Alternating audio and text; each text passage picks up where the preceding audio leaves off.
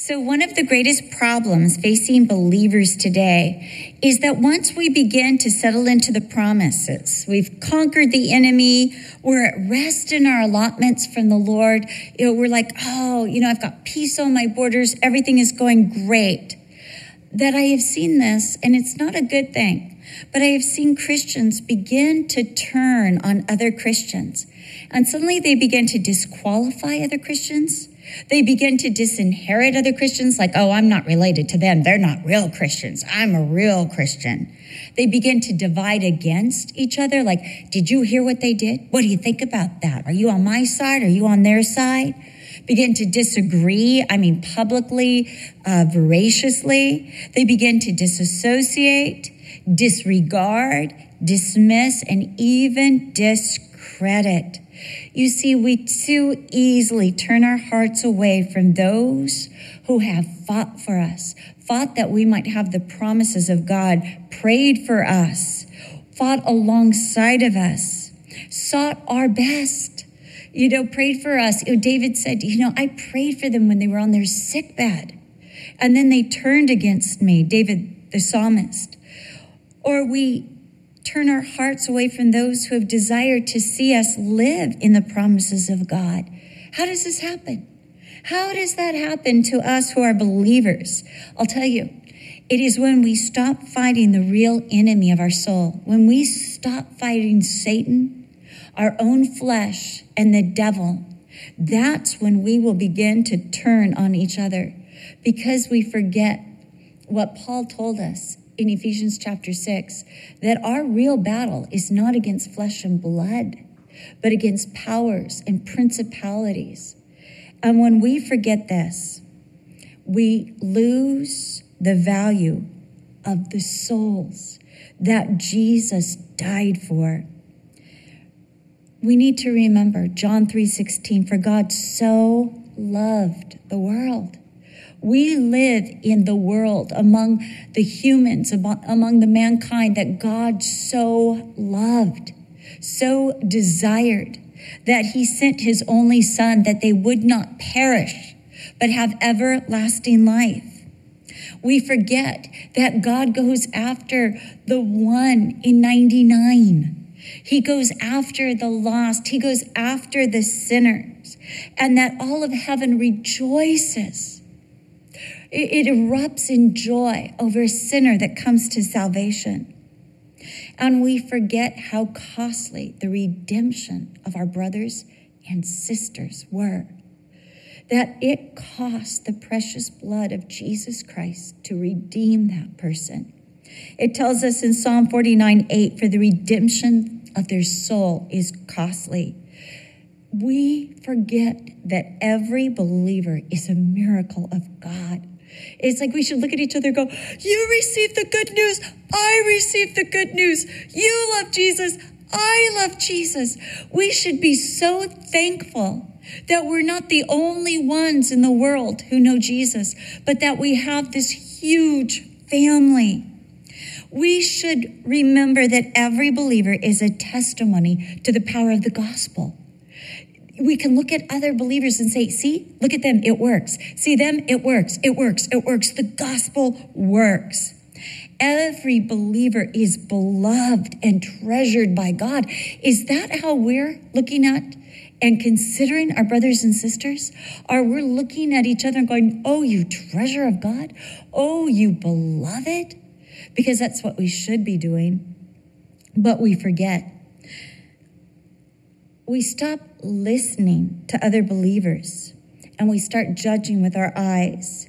And when we stop seeking the welfare of the whole body of God, for all those who are in Christ Jesus, when we stop seeking that welfare, the best for the whole body, assumption and presumption begin to prevail. We begin to assume and presume about others.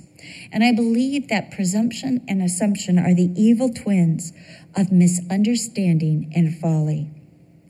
Because what happens is we begin to think that it is our righteousness or our personal morality or our methodology, the way we do things, that is the great witness to the world.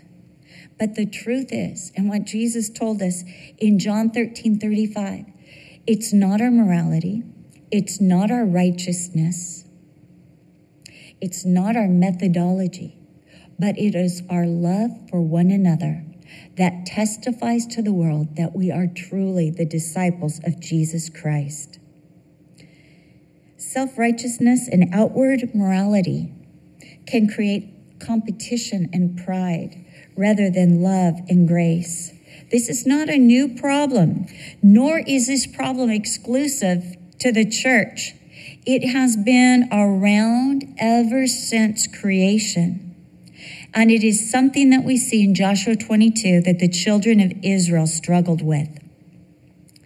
The Bible exhorts us that rather than rushing to judgment, we are to believe the best about each other. This is what we read in 1 Corinthians chapter 13, that wonderful chapter on love. It says, love believes all things, hopes all things, endures all things, in verse 7. In James 1:19, it tells us as believers, we are to be swift to hear, slow to speak, and slow to wrath. In other words, we're supposed to listen. We had a pastor for ages. He became very famous. He used to be a drill sergeant, and his name was Romaine. And he would always say, God gave you 2 ears and 1 mouth because you're supposed to listen twice as much as you speak. If only that was true of all of us. But we're told in Romans 14:19, we are to pursue peace and the things that make for peace. 1 Peter 1:22 says we are to love one another fervently because love covers a multitude of sins. We're told that we're to be thankful for one another, as Paul says in Philippians 1:3, that I thank God upon every remembrance of you. Isn't that incredible that every time Paul thought about the Philippian church, about their salvation, about what God had done in their lives, he says the same thing to the Thessalonians. Every time I think about you, I'm so thankful. I just thank God and I begin to pray and praise. And we are to seek to bless others. 1 Peter 3:9 tells us that we are called to bless, that we might be a blessing and be blessed. I think in the church today, and maybe it's Facebook and all the divisions we see on that, and people are saying things on Facebook, typing things that they would never say in front of somebody. And they're cruel things. But I think that there is way too much cursing going on, dismissal, degrading of people. And we need to seek the Lord Jesus Christ that we might truly, truly love one another as he loves us. This is the will of God, that we would love one another fervently. In Judges 22:1-9, we see the integrity of the tribe of Reuben, Gad, and the half-tribe of Manasseh that live on the east side of the Jordan. Joshua calls these tribes together, and he commends them for all that they were tasked with. They did everything Moses commanded them. They did. They kept the charge that Moses had given them. These men delayed their own gratification to fight for the other tribes of Israel that they might settle in and claim their inheritance.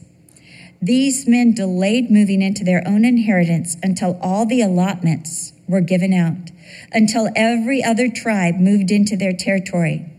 Not only that, but these men fought for their brethren, that their brethren might have their allotment, that their brethren might enjoy all the promises of God. These men sacrificed their own welfare, their own lives, their own comfort, their own families, being with their families for the other tribes of Israel. And now that all the tribes have their allotments, the Reubenites, Gadites, and half of Manasseh may return to the eastern side of Jordan and begin to live in their possessions in the land given to them by the word of the Lord through Moses. However, before they leave, before they cross over to the other side of Jordan, Joshua has a special charge for them. In Joshua 22:5, he says, "But take diligent heed to the commandment and the law which Moses, the servant of the Lord, commanded you, to love the Lord your God, to walk in all his ways, to keep his commandments, to hold fast to the Lord, to serve him with all your heart and soul." This reminds me of Matthew chapter 6, verse 33, where Jesus said, "Seek first the kingdom of God and his righteousness, and all these things will be added unto you." Joshua is saying you might be crossing over and you're going to be settling into your land and things are going to go much easier. But you need to remember the commands of God and to hold fast to everything that the Lord has told you and to serve him. This charge is to be their top priority. If they keep this charge, they will be blessed. They will multiply. They will prosper. They just need to continue to put the Lord first. Joshua then blesses them in verse 7. And in verse 8, he gives them their share of the spoils. They go with his blessing, his commendation, his affirmation, his gifts, and this charge. This charge, which if they obey, they will prosper. Now, on the way back, they become concerned. Gad, half the tribe of Manasseh, and Reuben. We learn in verse 24 that they're afraid that the western tribes at some point will try to exclude them from the blessing and heritage of God. They say, we fought for these guys, but I don't know if we can really trust, Asher and Zebulun and Dan and Judah. So in order to safeguard themselves against future division, they built a replica of God's altar at Shiloh. They built a replica of the altar on which the sacrifices for Israel are made every day. And then, of course, for the whole nation once a year on Yom Kippur. Perhaps they are remembering when they crossed over the Jordan with the other tribes of Israel and how Joshua had 12 of the leaders collect stones out of the midst of the Jordan and set them up at the camp of Gilgal so that all the children would remember what God had done. Perhaps they wanted a monument to remember what God had done.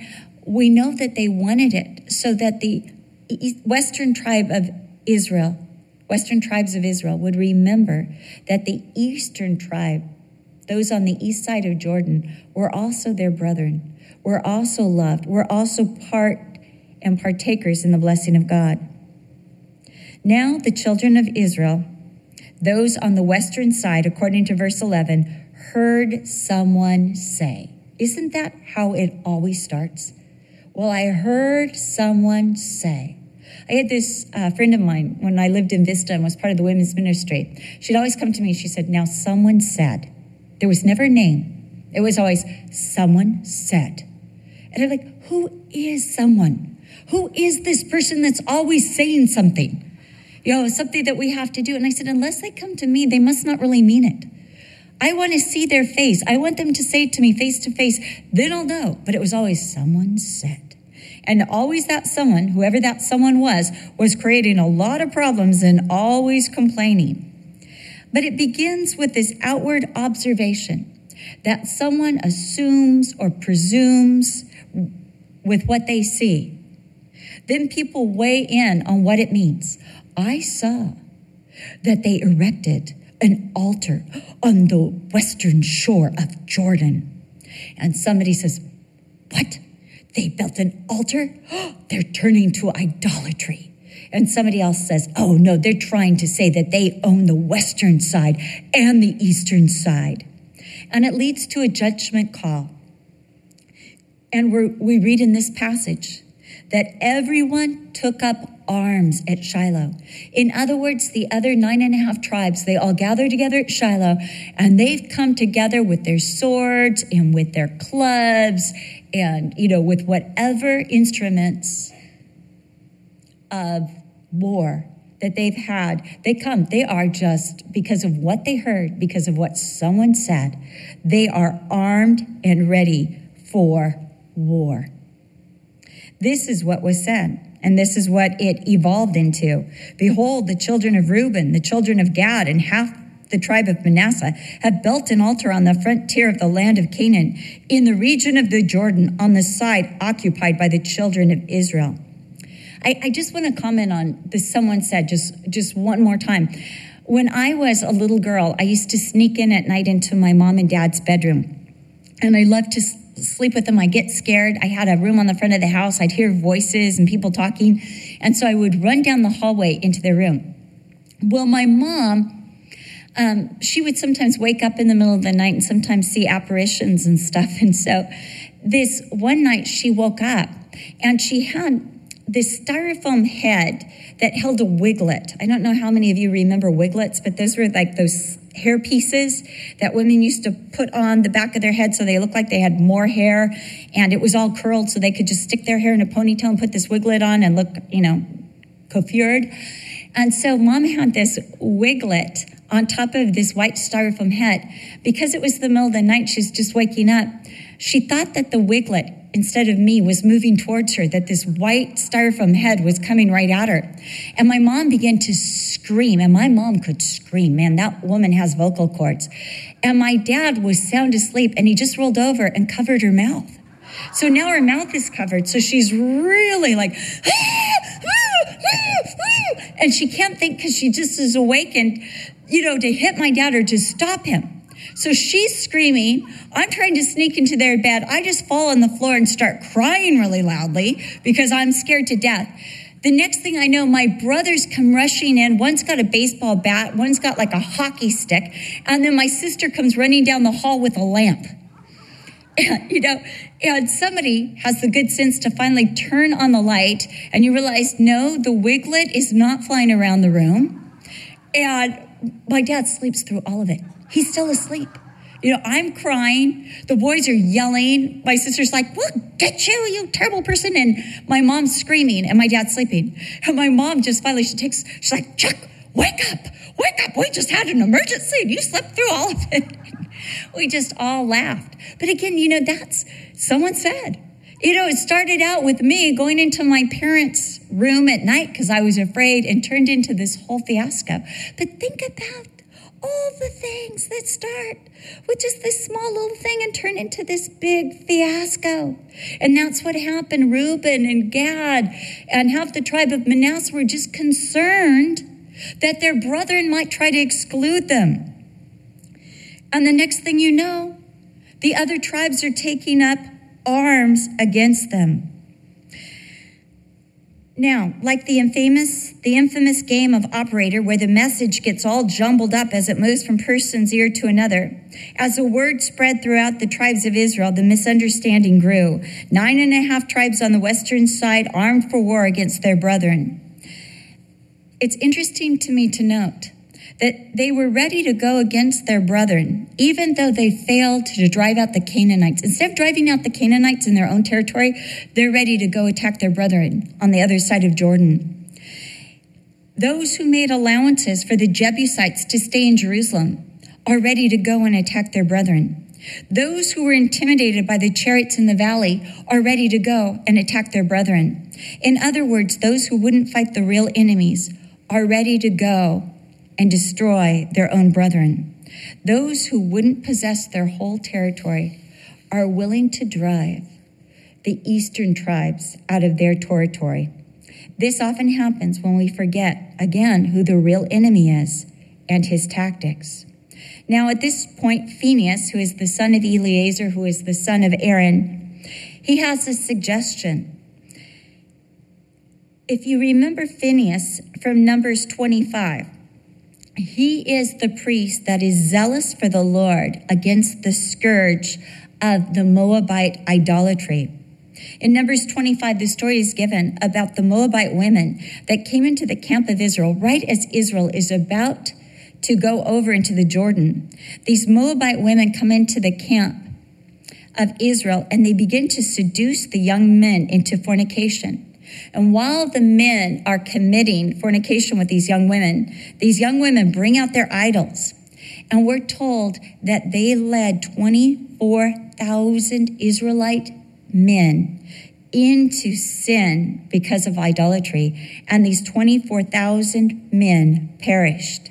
At the same time, Phinehas, he's zealous for the Lord and for the promises of God. And he runs after one of the leaders of Israel who is blatantly defying the law of the Lord. And he runs in after this leader and his mistress. And it's a little gory. He spears them through while they're in the tent. Because this leader, again, was violently and publicly violating the command of the Lord. Now God commended Phinehas and said to Moses, therefore say, behold, I give to Phinehas my covenant of peace, and it shall be to him and his descendants after him a covenant of an everlasting priesthood, because he was zealous for his God and made atonement for the children of Israel.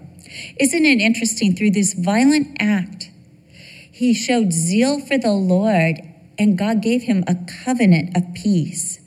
So now, as we're looking at this situation, this misunderstanding, Phinehas is the right man for the job. He will do what is right before God. He will not hold back, even if it means violence. But yet, he's part of a covenant of peace with God. He is head of the tabernacle at Shiloh. He is the spiritual representative of Israel. He is zealous for the people of God. He is zealous for the promises of God. He is zealous for God. And the covenant of peace with God is with him. So he chooses 10 rulers out of the 9.5 tribes in Israel. And they are going with him to meet with the eastern Israeli tribes. I love that Phinehas does not go with the army of Israel. He says, no, you guys stay here, kind of let your weapons just rest for a moment. Let me just go with 10 people. Let me just go with the judges, the ruler of the different tribes, and let me just hear them out. So they meet with the eastern tribes, and strong accusations are waged. We read these strong accusations in verses 16 through 20. Treachery, which is betrayal and trespass. They're accused of treachery. They've committed this treachery against God. They're accused of turning away from following the Lord. They're accused of building an altar for the purpose of rebellion against the Lord. They're told that they've forgotten their history. They've forgotten Numbers 25, which we were talking about earlier, the seduction by the Moabite women, where there were 24,000 casualties at Peor. They've forgotten about Achan, the son of Zerah, who took what was forbidden in the battle at Jericho, Joshua 7. And because of Achan, 35 men of Israel were killed. In other words, they're saying to these men, your sin is not just going to affect you, but it's going to affect the whole nation of Israel. And we're mad at you because your sin is ultimately going to hurt us. So they offer a solution or a remedy. Often we get in our minds what repentance should look like. It's not just that we want that person to say they're sorry. We have a way that we want them to say they're sorry. You ever do that to your husband? He says, I'm sorry. And you're like, no, you don't mean it. And he's like, sorry. Nope, that didn't do it either. What do you want from me? I want flowers. I want 3 boxes of chocolate and a gift certificate to South Coast Plaza. And then I'll think about what repentance looks like for you. But we always kind of have these stipulations of what repentance should look like. So these men, these Westerners, had in their mind a way for these tribes to repent and be reinstated. It is merciful, but it's unnecessary. They say to them, if it's this land, if it's been on the eastern side of the Jordan, if it's because you're eastern side, if you're separated from us, if that's what the problem is, if it's the Jordan River, then move to the western side, take an inheritance with all of us. And then they say, but whatever you do not build your own altar or tabernacle to the Lord.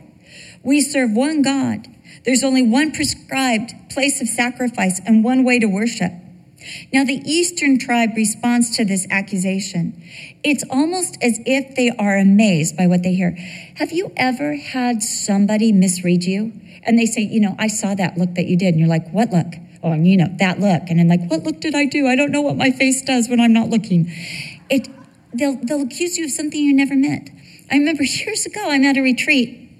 And I didn't even know I did this, but I guess the pastor's wife had put her hand on mine, and I pulled my hand out. Well, I probably pulled my hand out because I like to do this a lot. And anyway, when I pulled my hand out, at that moment, she was sure I hated her, that I felt that her touch was disgusting. I mean, she had by the time she took me aside, she was sobbing. She was almost convulsive, I put my hand on yours. You hate me. Why do you hate me? And I'm like, I don't hate you. Why do you think I hate you? Because I put my hand on yours and you pulled it out. And it was really dramatic the way I pulled it out. I didn't realize it, lighting a match or something. I just pulled it out. And I said, I am so sorry. I am so not aware of what I do. I mean, that's dangerous, I know, but I'm really not aware of half the things I do. And I am so sorry because never, ever have I had that thought. It's never even been in the back of my mind, the front of my mind, the top of my mind, the bottom of my mind, in my mind at all. I love you. And I am so sorry. But that can happen so easily. And have you ever been amazed by when somebody comes to you and says, you did this? And you're like, I did? I didn't know I did that. No, I didn't mean anything. And I believe at this point that these Eastern tribes are totally amazed at how their memorial could create such ire and indignation and misunderstanding. They immediately appeal to God. I love that. They say, no, look, I'm standing before God. Let God judge. He knows our hearts. He knows our mind. He knows our intentions. Verse 22. And I love this because in Hebrews 4:13, we're told that all things are naked and seen before the God that we stand. God sees the hearts and the motivations. And I believe if either side had sought the Lord, you never would have had this circumstance. I have had it where I am praying for somebody and God literally shows me their heart. I might be coming at it like, Lord, how dare they do this? And why did you? And the Lord will say, Cheryl, I want you to see what I see. I want you to see their heart. I want you to see their intention. And when God does that, everything changes. Now in verse 23, they say this, if it is rebellion or treachery against the Lord, then kill us. Or as a friend of mine says, kill me now. Kill me now. If this is our intention, if that is anything that we intended, then we do deserve to die. If they had any intention of making burnt offerings at the Jordan River instead of at the tabernacle, then God should require an account. I think it's important to pause and note that neither side, again, inquired of the Lord. Both were seeking to act on God's behalf. They were both seeking to do a godly thing. But if you're going to do a godly thing, it's probably a really good idea to ask God what he wants, don't you think? I mean, I don't know about you, but I've had birthday presents that I really don't want. And you're like, you could have asked me what I wanted, and I would have told you, and then I could have gotten what I wanted. But we need to ask God, what do you want? What do you want in this situation? Both had godly intentions, but neither side prayed or sought direction from the Lord. Reuben, Gad, and half Manasseh's motivation, we're told in verse 24, it was fear. It's the what-if syndrome. Note, again, like operator, it must have started with a suggestion as they were about to cross the Jordan. Someone probably said, what if their descendants try to exclude our sons from the inheritance of the Lord? And someone else said, well, what if they claim that the Jordan is God's barrier between our two tribes? And somebody else said, what if they try to forbid our children from going to the tabernacle? And then someone else added, what if their descendants turn our descendants away from trusting in and serving the Lord? You see, both sides had gone to dangerous conjectures. It wasn't just, the 9.5 tribes on the western side or the 2.5 tribes on the eastern side. Both were equally guilty. And it started with fear and distrust and mistrust. And again, because they forgot who the enemy was, and they began to fight against each other. Both sides have gone to these dangerous conjectures. Eastern tribes came up with a remedy for their fear. Verse 28, we'll build an altar as a memorial, a witness to both sides that we serve the same God. Now in verse 29, The eastern tribes say, "Far be it from us that we should rebel against the Lord and turn from following the Lord this day to build an altar for burnt offerings, for grain offerings, or for the sacrifices besides the altar of the Lord our God, which is before his tabernacle." The reasoning of these tribes is just the opposite of what the eastern tribes perceived, assumed, and presumed. Phinehas listened. He was willing to have his heart changed. He was willing to give the eastern tribes the benefit of the doubt. He is truly a peacemaker. Matthew 5:9, "Blessed are the peacemakers, for they shall be called the sons of God." James 3:18, "Now the fruit of righteousness, true righteousness, is sown in peace by those who make peace." And in James 2:13, "For judgment is without mercy to the one who shows no mercy, because mercy triumphs over judgment." Phinehas is pleased with their answer. He recognizes their innocence. He understands their motivation. He sees their heart. He recognizes that the Lord is among them. There is no treachery. Their motivation was actually to be partakers with the Lord. There is no bloodshed, no wrath. Phinehas and the representatives take the good report back to Shiloh, and everyone is pleased. They all bless God, and they no longer speak about going to war against their brethren. And they recognize the altar as a witness between the eastern tribes and western tribes that the Lord alone, is God. Like these western tribes, we can be too quick to believe the worst about other Christians, to misinterpret their actions, to gather together against other people, other churches, other fellowships, and to take up arms. Let this story in Judges 22 serve as a cautionary tale that we need to remember always who the real enemy is. It's the world, it's the flesh, it's the devil. It's those powers that war against our soul, those powers that war against the kingdom of God. We need to believe the best about one another according to 1 Corinthians chapter 13 and leave the rest to God. And we need to seek the Lord to pray for one another, especially before taking up a cause against another believer. Most importantly, we need to value other believers. We need to remember what other believers have done for God, their commitment to the work of God, their relationship to God.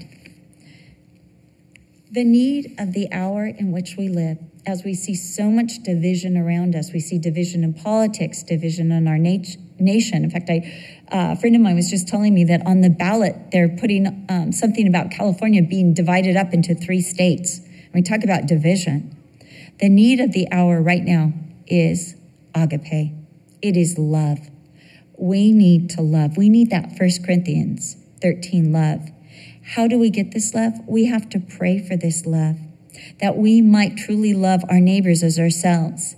We need to pray that we might treat others as we want to be treated, according to Matthew 7:12, where Jesus said, "Do unto others as you want others to do to you." Jesus told us that love is the true fulfillment of all the law and all the prophets. This is how we truly are righteous. It's when we love. We are never more like Jesus than when we are loving. That is when we are most in the image of our God and Savior, is when we love one another fervently. Love will cover a multitude of sin. Love will seek reconciliation before war and dismissal. Love will desire peace and blessing. It is love that will be the witness to the world that Jesus loves us, that Jesus is for us. In closing, I just want to say this. We tend to pick up the affections of those that we're most around. Have you ever noticed that? Like, you might not really value something until you're with somebody who really values something. My daughter, Kristen, loves vintage. She loves vintage. Now, I have to say, vintage was going out when I was coming into the world. I do not like succulents, and I do not like vintage. I see it as garage sale, stuff. And my daughter, Kristen, loves vintage, loves succulents. And suddenly, the more I'm with Kristen, the more I begin to value succulents and vintage. I'm like, oh, look at that vintage angel. Look at that vintage table. Look at that. And I really don't like vintage, but because I'm with her and she loves vintage and succulents all of a sudden have value to me. That which had no value, no place in my heart or my life, suddenly become valuable and precious. Why? Because I love my daughter. Because the more I'm with my daughter, Kristen, the more I pick up her values. So let me just say this, the more time we spend with Jesus, the more we will love what he loves. And he loves his people. He loves his sons and he loves his daughters. And this will become the true altar of witness between us and others, that we truly worship the same God, the same Savior, Jesus Christ. That's the need of the hour. Agape. Let's pray. Let's stand up and then let's pray. Lord, we ask, Lord, that we would put down our weapons, Lord. You know what these weapons are that we've been holding. You know what we heard someone say. You know the assumptions and presumptions that we've jumped to, Lord. And we ask that you would clear that all away. Lord, that you would remove those from our heart, that there might be more room, greater room for love, that we might truly love one another fervently and appreciate you in them.